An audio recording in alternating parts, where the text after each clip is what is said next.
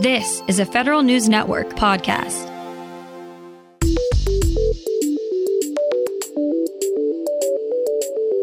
Coming up on today's Federal Newscast, the president's new federal telework guidance elicits backlash from House Republicans.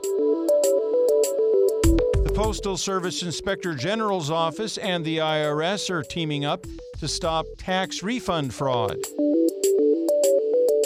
And the Pregnant Workers Fairness Act requires agencies to provide more accommodations. Those stories and more in today's Federal Newscast.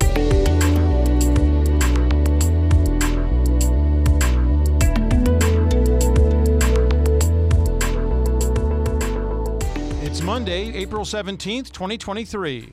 Welcome to today's episode of the Federal Newscast. I'm Peter Masurlian. The Biden administration's new federal telework guidance gets backlash from House Republicans.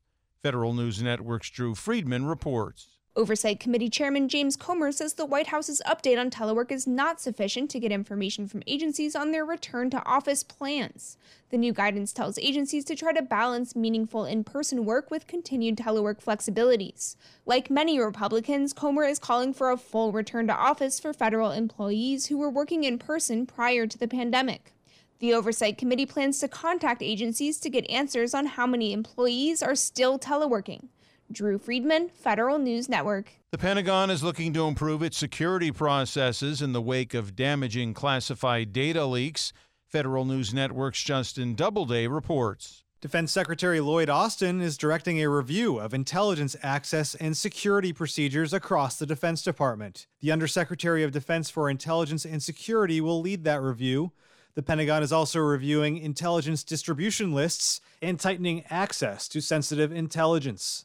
Austin's directive comes after the FBI arrested Jack Teixeira, a 21-year-old Massachusetts Air National Guardsman who's accused of posting highly classified intelligence documents online. Teixeira was formally charged in court Friday, and he'll appear at a follow-up hearing scheduled for Wednesday. Justin Doubleday, Federal News Network. A new training simulator lets the National Guard teach its guardsmen to drive a variety of military vehicles with a higher ratio of students to teachers. Traditional driver's training requires one-on-one instruction. The driving simulator has programs for 40 different vehicles with automatic and manual transmissions. The level of gears is also interchangeable depending on the vehicle. The simulator belongs to the Connecticut National Guard's 103rd Airlift Wing at Bradley Air National Guard Base. Since it's the only training simulator of its kind in New England, other units borrow it for their training.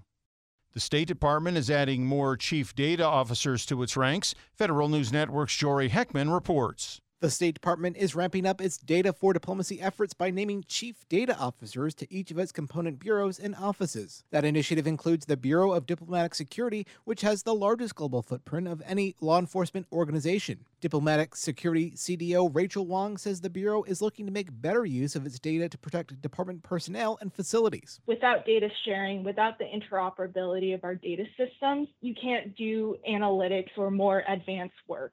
Jory Heckman, Federal News Network. GSA is bringing in some new executives to the Technology Transformation Service. Federal News Network's Jason Miller has the details. The General Services Administration is adding some fresh faces to the Technology Transformation Service. Mukunda Penagande joins TTS as its new deputy director. He comes over from Hulu and Disney, where he was the director of technical program management for the last 5 years. Additionally, GSA says Deputy CFO Mehu Pareka is joining TTS as its senior advisor for operations. Pareka has been with GSA for 5 years, including the last year plus as its deputy CFO. Both executives join TTS as the organization tries to recover from the trouble brought on by the login.gov problems. Jason Miller, Federal News Network. The Postal Service Inspector General's office and the IRS are teaming up to stop tax refund fraud. Agency investigators are making several arrests in a case where several individuals allegedly filed up to $10 million in fraudulent tax returns. Federal prosecutors say those individuals filed more than 3,300 fraudulent tax returns using stolen identities, then bribed letter carriers in New Jersey to steal those refund checks from the mail. Most of the defendants have pleaded guilty. One USPS employee received 6 months of home confinement. A second employee was fired from the agency.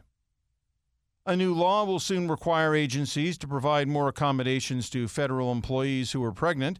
The Pregnant Workers Fairness Act says employers must provide options like more flexible hours and better parking to these employees. The American Federation of Government Employees called the law's passage a victory for pregnant workers. The Equal Employment Opportunity Commission plans to issue proposed regulations on the law before it takes effect on June 27th. The Defense Department takes a step towards securing its production supply chains by funding the expansion of 3 plants producing parts for rocket propulsion systems.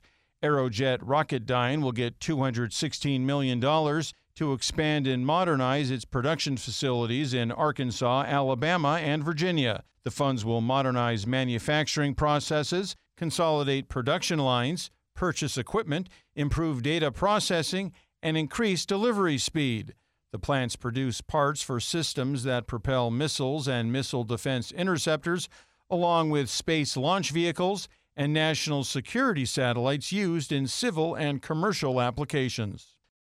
The Cybersecurity and Infrastructure Security Agency is pushing technology companies to adopt new Secure by Design principles. CISA and other agencies and international partners published these Secure by Design and default principles last week. The agency says manufacturers should prioritize safe coding techniques and other secure principles when designing new technologies and products. While they're not requirements, CISA officials have said they plan to use federal purchasing power to help drive the adoption of the principles.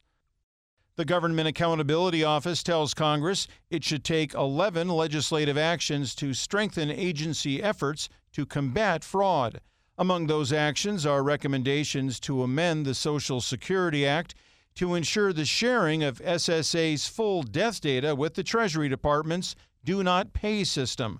GAO also suggests that Congress give agency CFOs more authority over all internal controls, and specifically those related to spending data and improper payment information.